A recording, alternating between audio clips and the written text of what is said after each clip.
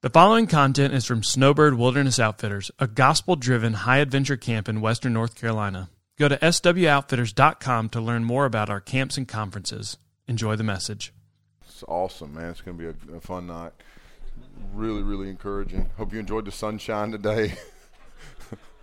Let's all just get really depressed and go home, okay? It's depressing. It's depressing. What happens? Like, we got to this point in the story, and from here on, man, it's like, oh my gosh, what in the world? And I'm just constantly reminded of how few people finish strong. And brothers, I would say, let's just commit to finish our lives strong, for crying out loud, man. Like, could we just imagine standing before Jesus and hearing him say, you got it done, well done, I'm proud of you. Like, just imagine that, and it's worth everything else that you give up in this life. It's like, it's worth everything else that you fight for. To think about that, to picture that, to imagine that, to imagine standing before God and hearing him say, well done. And that's my goal. Like I was talking to a guy today, a friend who's here before the veterans lunch and breakout, and man, it's a friend of mine named Ellie Hewitt, and he said, I pray for you every day. I'm like, man, like, you couldn't, literally, I'm not kidding, you couldn't hand me $1 million and it mean more to me than that. That's where I'm at in life. I mean, I would appreciate if you handed me $1 million. I would spend the heck out of that money. I'd buy some land, but literally, you know what I'm talking about. Some of you know what I'm talking about. Like, if you know somebody is literally going before the throne of God on your behalf, there's value in that nothing in this world provides. But I told Ellie, like, I'm at a point in my life where the only thing I care about is finishing strong, seeing my kids walking with Jesus. The Apostle John wrote, like, there's no greater joy than that. See my kids walk with the Lord, all 5 of them. And my little man Moses, a lot of y'all know, I'm finna dunk that little sucker because he made a profession of faith in Jesus. And I used to be in the deal where, like, if a kid gets saved, makes a profession of faith, let's wait and give it time, and we'll baptize them when we know they mean it. Nope. For obedience in baptism, if he's going to follow Jesus, you're going under. And I'm a violently aggressive baptizer. I will tell you that, because I believe John the Baptist did it right, you know. And so I want to see him walking with the Lord. I want to finish strong. I want to love Jesus. I want to recognize his goodness in my life. And I don't care about much else. Personal holiness and then everything else will take care of itself. But somehow we get distracted, and men get distracted. So this is going to be half as long as the other sermons, just because it's been a long event. People have got to be tired. And tomorrow morning is going to be, Rob's going to preach out of Psalm 51 on what repentance looks like. But I'm not going to go through the David and Bathsheba story in detail, because most everybody probably knows it. And if you don't, you can go read it. And I would encourage you to do that. It's in 2 Samuel chapters 11 and 12.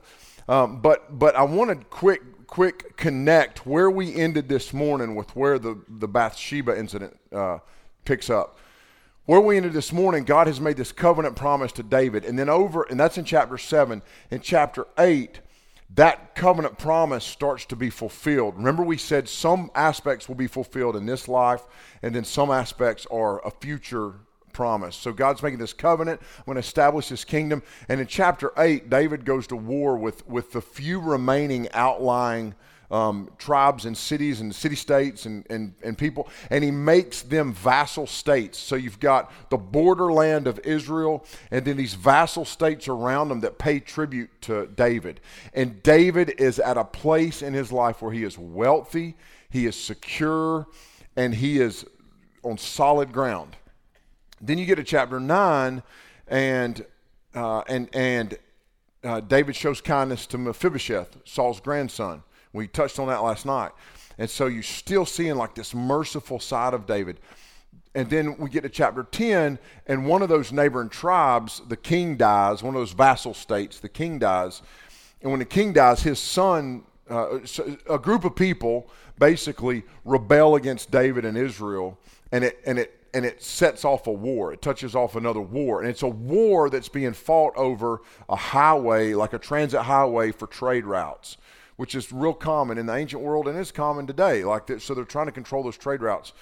And so that war is the war that sets up the story of David and Bathsheba. So David has gone from a place of comfort and peace and security to now we're at war again, and that's where the story picks up. And I just want to read the first couple of verses, because the first few verses, because I think everybody's familiar with the story.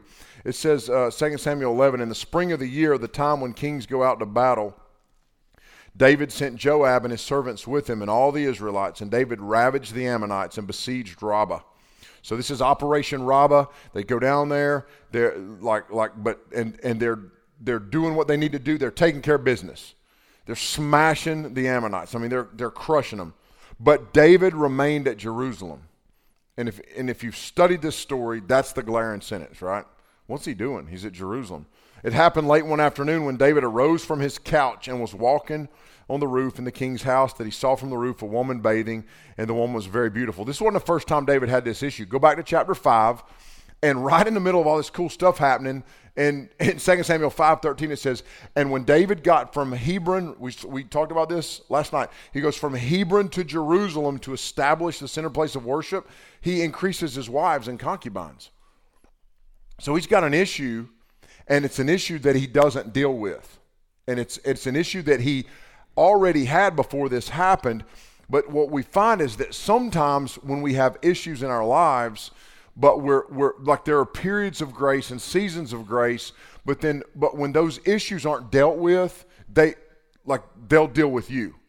And so recognizing sin in my life, recognizing patterns and trajectories and consistent patterns of weakness, it's critical that I identify those, and David doesn't do that. So let me walk through. Again, read the story. Bottom line is this. David commits adultery, and to cover it up, he goes to great lengths. And so I'm going to bullet point through the next few minutes here, give you the highlights of the story, and then I'm going to give you a list of lessons that we learned from David that we can put to work in our own lives. It's always hard to preach a really familiar story and bring it in a fresh way where maybe men might be challenged. So I'm not going to work through the story. I want to talk about some principles that we can pull from it. So David's probably late 40s, early 30s. It's real common for dudes in that phase of life to start to deal with some issues, some insecurity issues, or some recognizing the gravity of life. When you get into your late 40s, you start to recognize the frailty of life. You start to recognize your own mortality. You start to think about things that you don't think about when you're 20. If you can think about some of this stuff when you're 20, then it'll put you on a better trajectory. Or when you're 15, it'll put you on a better trajectory. So he's probably late 40s or 50s, and he's had just enough time to grow comfortable in the peace the Lord has provided for him. The men are off to war. David's not doing what he's supposed to be doing. That's the bottom line. He's been on this pattern, this trajectory of increasing his wives and his concubines. And Deuteronomy 17 is the passage in the Old Testament where God said, hey, when a king comes to power in Israel, he's to be like one wife. Okay, that's going to make you different from every pagan king built harems, And so he's like, we're going to be different. This is one way we're going to be different.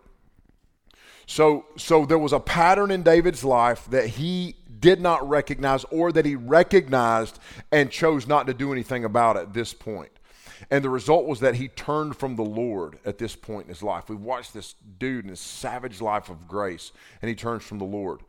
He was no longer in a constant threat of death.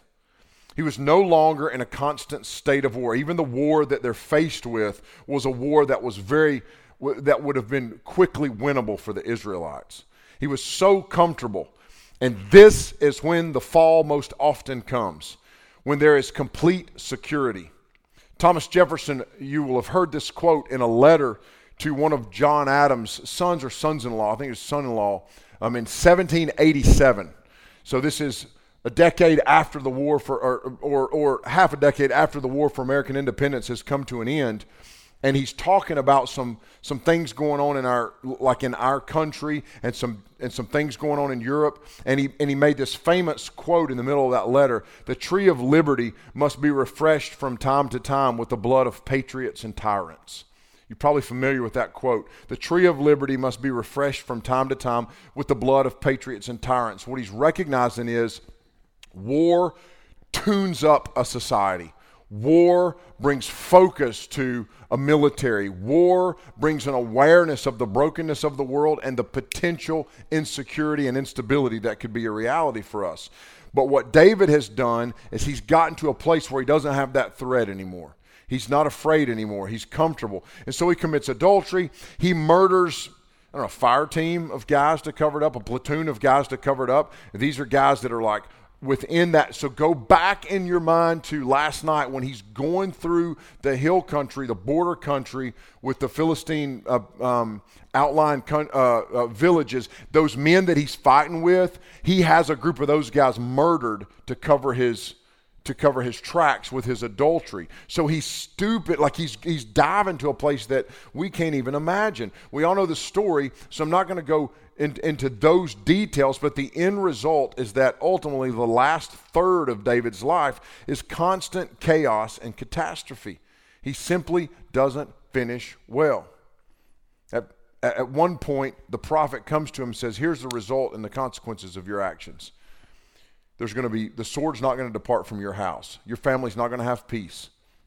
You're going to live out your days with conflict surrounding you from within. One of your sons is going to sleep with your wives in public, literally in a perverse move that was common when one king was usurping the authority of another king. One of your sons is going to do that to you. So what are the lessons we learned from David's life? This is what I want to get to at this point in the weekend. I want to walk through a lengthy bullet point list. We're 11 minutes into this thing. If you give me about 15 minutes, I want to walk through this bullet point list. What are the lessons we learned? First lesson, and I'm not going to number them. I just got them bullet pointed. Surround yourself with men who love you enough to speak the truth when it comes to your personal holiness. Surround yourself with men who love you enough to speak the truth when it comes to your personal holiness. I'll go slow enough in case there's one you want to write down. But again, we'll make these available. Next, cultivate relationships with those men so that you can trust those men. Because there's a depth of relationship that's needed for me to trust somebody at that level. Like if somebody comes up to me, okay, let me give you a scenario. Like most guys, we do not like to talk about our feelings. Like I don't want to talk about my feelings. I don't like that. And I'm not getting ready to say that you need to do that. You don't need to talk about your feelings. You make people uncomfortable. But you should have an inner circle, even one dude, that there's really no secrets between you and that guy. Then you're not just talking about your feelings. You're talking about your sin and the depravity of your own heart and the struggles that you face on a day-to-day basis. We need that, and that is biblical. Like you'll see this in Scripture that there's a need for, we have words for it like accountability, or the proverb that says iron sharpens iron. One brother sharpens another brother, like iron sharpens iron. There's a need for that level of companionship and friendship. But a lot of times, y'all, we don't have that in the church. Like in the church, on a Sunday morning, most Christians are just consumer Christians. They're just there they're there the same way they go to Starbucks or Chick-fil-A to just consume a product, get their product and go home. But when it comes to the body of Christ, we're called to enter into relationships of depth and meaning. And so I need guys that are going to confront me, call me out, hit me. The Lord opened up a cool friendship for me a few years ago with the guy that's here right now. A bunch of y'all have told me you've been listening to the podcast. Thank you. Because we started that thing. We still don't know what we're doing. I just turn the microphone on and start talking. And a lot of times it's like a train wreck. But I've had a lot of guys say, man, I'm enjoying the podcast. But you've heard me talk about a guy named Jason George. He has a podcast called the Grizz Podcast. And then he's had me on his podcast. And he's here right now. He's here at this event this weekend. But it's the craziest thing. He'll send me a text. And it'll be like, the timing's always impressive, like struggling with maybe with a thought that's not godly, or an attitude that's not godly, or just not walking with Jesus the way I need to be. And it'll be like the text comes in. I got a few buddies that'll do that. But Jay's really good about doing that. And we don't even know each other that great. But there's this depth of spiritual friendship. You know what I'm saying? We need that. So maybe you need to go outside of your inner circle even and find somebody. I'm fortunate to have a network of guys right around me that, like, basically we're really transparent and live in sort of glass houses, man. We see each other. But guys like to hold stuff in and hide stuff, and that's not healthy. But I'm not saying you need to talk about your feelings. Nothing, I'm telling you, man, nothing makes me more uncomfortable than when a dude's talking to me and he gets real emotional and he's crying and he's like talking about his feelings, and it feels like too much for our relationship to bear. You know what I'm saying? Like, no, man, me and you ain't like that. You don't have to be like that with everybody. And I may be way out of line, but that's just how I feel about it. But there's a need to have some relationships that do go to that depth. We need that. So it's critical that we have it, and then that we give each other that latitude and we cultivate those relationships. Next, keep your eyes on Jesus every single day. There are no days off. Like, you don't get days off. You don't get cheat days. Like, oh, man, I've been really good for 6 days. I worship Jesus, read my Bible. Today I'm going to look at porn. It's going to be awesome. I'm going to look at porn and eat donuts all day. This is a cheat day. No, like, that's not the way it works. Like, we don't build up like porn points. Protect the responsibility, authority, and power that you have as a man. Protect the responsibility, authority, and power that you have as a man. Keep that and surrender to Jesus, or you will force others to surrender to your will. Read that again. It's a little bit heavy. Protect the responsibility, authority, and power that you have as a man, as a husband, as a father, as a business owner, as an employer, whatever that looks like, as a pastor. Keep that authority that God's given you and surrender to Jesus. So I'm in a position of authority over my family or in my workplace. I need to have surrender to Jesus that balances and humbles that. Otherwise, I'll just force people to surrender to my demands and my whims. David got to that point, by the way. Be aware of the human tendency for self-indulgence. Beware of the human tendency for self-indulgence. We will convince ourselves that we deserve something when the fact that we are the recipients of God's grace is more than we could ever deserve. What we deserve is condemnation. What we have received is salvation. Unearned, unpurchased by our own blood, purchased by the blood of Jesus. Be aware of the human tendency for self-indulgence. Be aware of your influence. Are you using your gifts, your position, your influence to advance the cause of Christ and make much of Jesus, or to make much of yourself? Be aware of your influence. Do I have to be the center of attention? Do I have to take over the conversation? Or on the flip side, do I shrink into the shadows and not use the platforms God's given me to advance the name of Jesus? Be aware of your influence. Make sure you're spending time daily with the Lord, but also take large chunks of time each week. A daily time of prayer and reading is good, but to carve out a 3 or 4 hour window once a week for solitude and time with Jesus is critical. At least once a week, I'm getting a 4 hour block of time and I'm disappearing. No phone, no service if I even had the phone. I'm fortunate to live in the mountains. It's a rural area. All I got to do is go up the mountain and then the phone doesn't work. And disappear. I'm like, I tell my baby's mama I'm out. I'll disappear. I'm going into the mountains. I'll be out sometime today or tomorrow or whenever. And just go. Solitude. Jesus did this. Jesus did this. He did this. And he rested.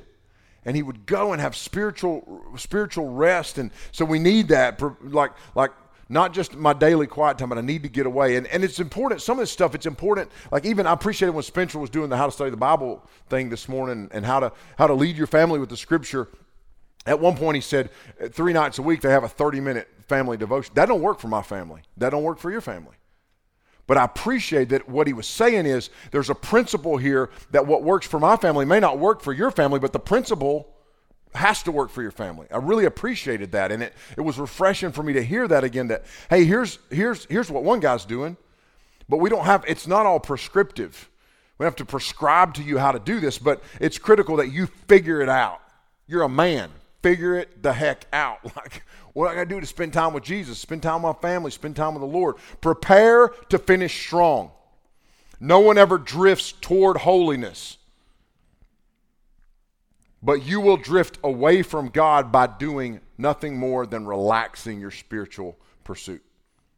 Prepare to finish strong. No one ever drifts towards holiness. You don't drift towards holiness, but you will quickly drift away. Live with a wartime mentality. We were at war for our holiness and for the lives of those around us. David lost his wartime mentality. Understand the need for balance in your life. When things are out of balance in the world, bad stuff happens.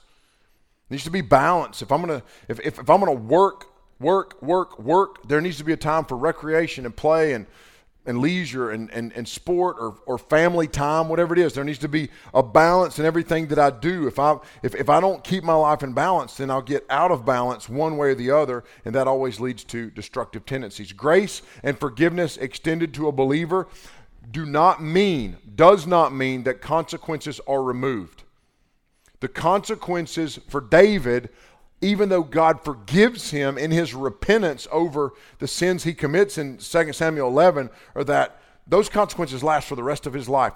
You may have to live with some consequences from past actions. That doesn't mean God hasn't forgiven you and that the grace of God isn't real in your life.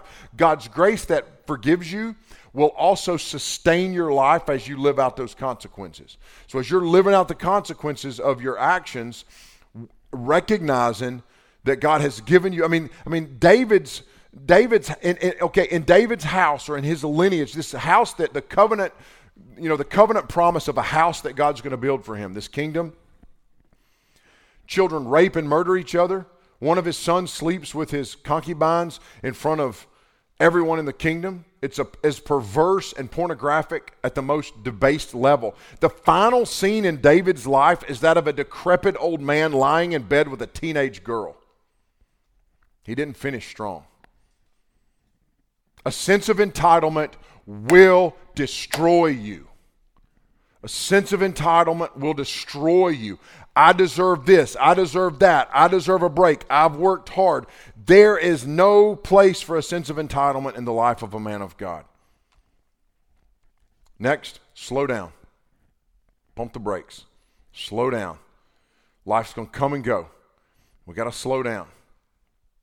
Care about others more than you care about yourself, but care about your own holiness more than you care about anything else. Care about others more than you care about yourself, but care about your own holiness more than you care about anything else. Keep your eyes on Jesus. Keep your eyes on Jesus. He is the author and the perfecter, the finisher of our faith. And the last thing that David teaches us that I want to point out, and there's so much more that he teaches us, but repentance occurs when we turn from our sin and turn to Jesus, but repentance should become a pattern in our lives. So when I receive Christ, the scripture is real clear in the gospel that when I receive the gift of salvation, I receive that through faith and through repentance. Faith is putting my trust in the finished work of Jesus on the cross. That when Jesus hung on the cross and said, tetelestai, the root word of tetelestai is completion, fulfillment. He's done the work. It's finished. There's nothing to be added to it. So putting my faith and my trust in the finished work, looking to Jesus as the author and the perfecter of my faith. So you'll see this word come like threaded through gospel narrative and gospel conversation, where when Jesus is on the cross and he says tetelestai, the root word of that is teleos, which means complete or fulfill or bring to like to literally gratify. Then you'll see that word pop up in other places in Scripture. For instance, we referenced this earlier in Romans 10:4. It says that Jesus is the end of the law. The teleos, the completion. He fulfills and brings to completion the law. So when he's hanging there on the cross and he says it's finished, the law and its demands are finished in terms of authority and power over our lives. We're in a new covenant. He also then will warn us through Paul's letter that he says this, live by the Spirit and you will not carry out the desires of the flesh. So live by the Spirit and you'll not carry out the desires of the flesh. That word carry out or gratify is the same word. Bring to fulfillment or completion. So when I'm walking by the Spirit, I won't carry to completion the desires of the flesh. Does that mean if I'm walking by the Spirit, I will never sin? No, it doesn't mean that. When you read and study Galatians 5:16, the idea is that what Paul tells the Romans in Romans chapter 8, sin will no longer have dominion over you. You don't have to live under dominion. You don't have to live under dominion. But so how's that a reality? Repentance is when I turn to the finished work of Jesus and and receive what he has for me, which is salvation. But then repentance is what I begin to walk in. So repentance, literally in its rawest definition, is a turning away from something. So to repent of my sin is to turn away from my sin. We see David do that in the deal with Bathsheba. But then repentance for a believer is that the rest of my life, I'm constantly turning away, constantly turning away, constantly turning away. I'm turning away and pursuing Christ. I'm turning away and pursuing holiness. I'm turning away and pursuing what God has for me. I'm walking and living a life of repentance. So repentance is not a one-time deal, or it's not when I really screw up, then I got to apologize to Jesus. Repentance is a pattern of life whereby I'm turning, constantly and continually walking in repentance, the fruit of repentance evident in my life. We walk in repentance, and the Holy Spirit produces the fruit of repentance. This is the idea that is constant in a pattern of the believer's life, and this is what David stopped doing. But you see moments of it. And when you see those moments, you see this beautiful fellowship with him and God. For us, we not only turn to God in repentance for salvation, we continually walk in repentance. We keep our eyes on Jesus. We recognize that he's the author of our faith, and if he completed the mission of going to the cross and dying in our place, he will complete the mission of bringing you into glory. He's the one that saved you. He's the one that's going to complete the work. We got to surrender to him, recognizing that. Let's learn from David. Let's pray. Thanks for listening. We hope this has encouraged you in your walk with Christ. Be sure to give us a rating and review. And for more Snowbird content, check out our other podcast, No Sanity Required.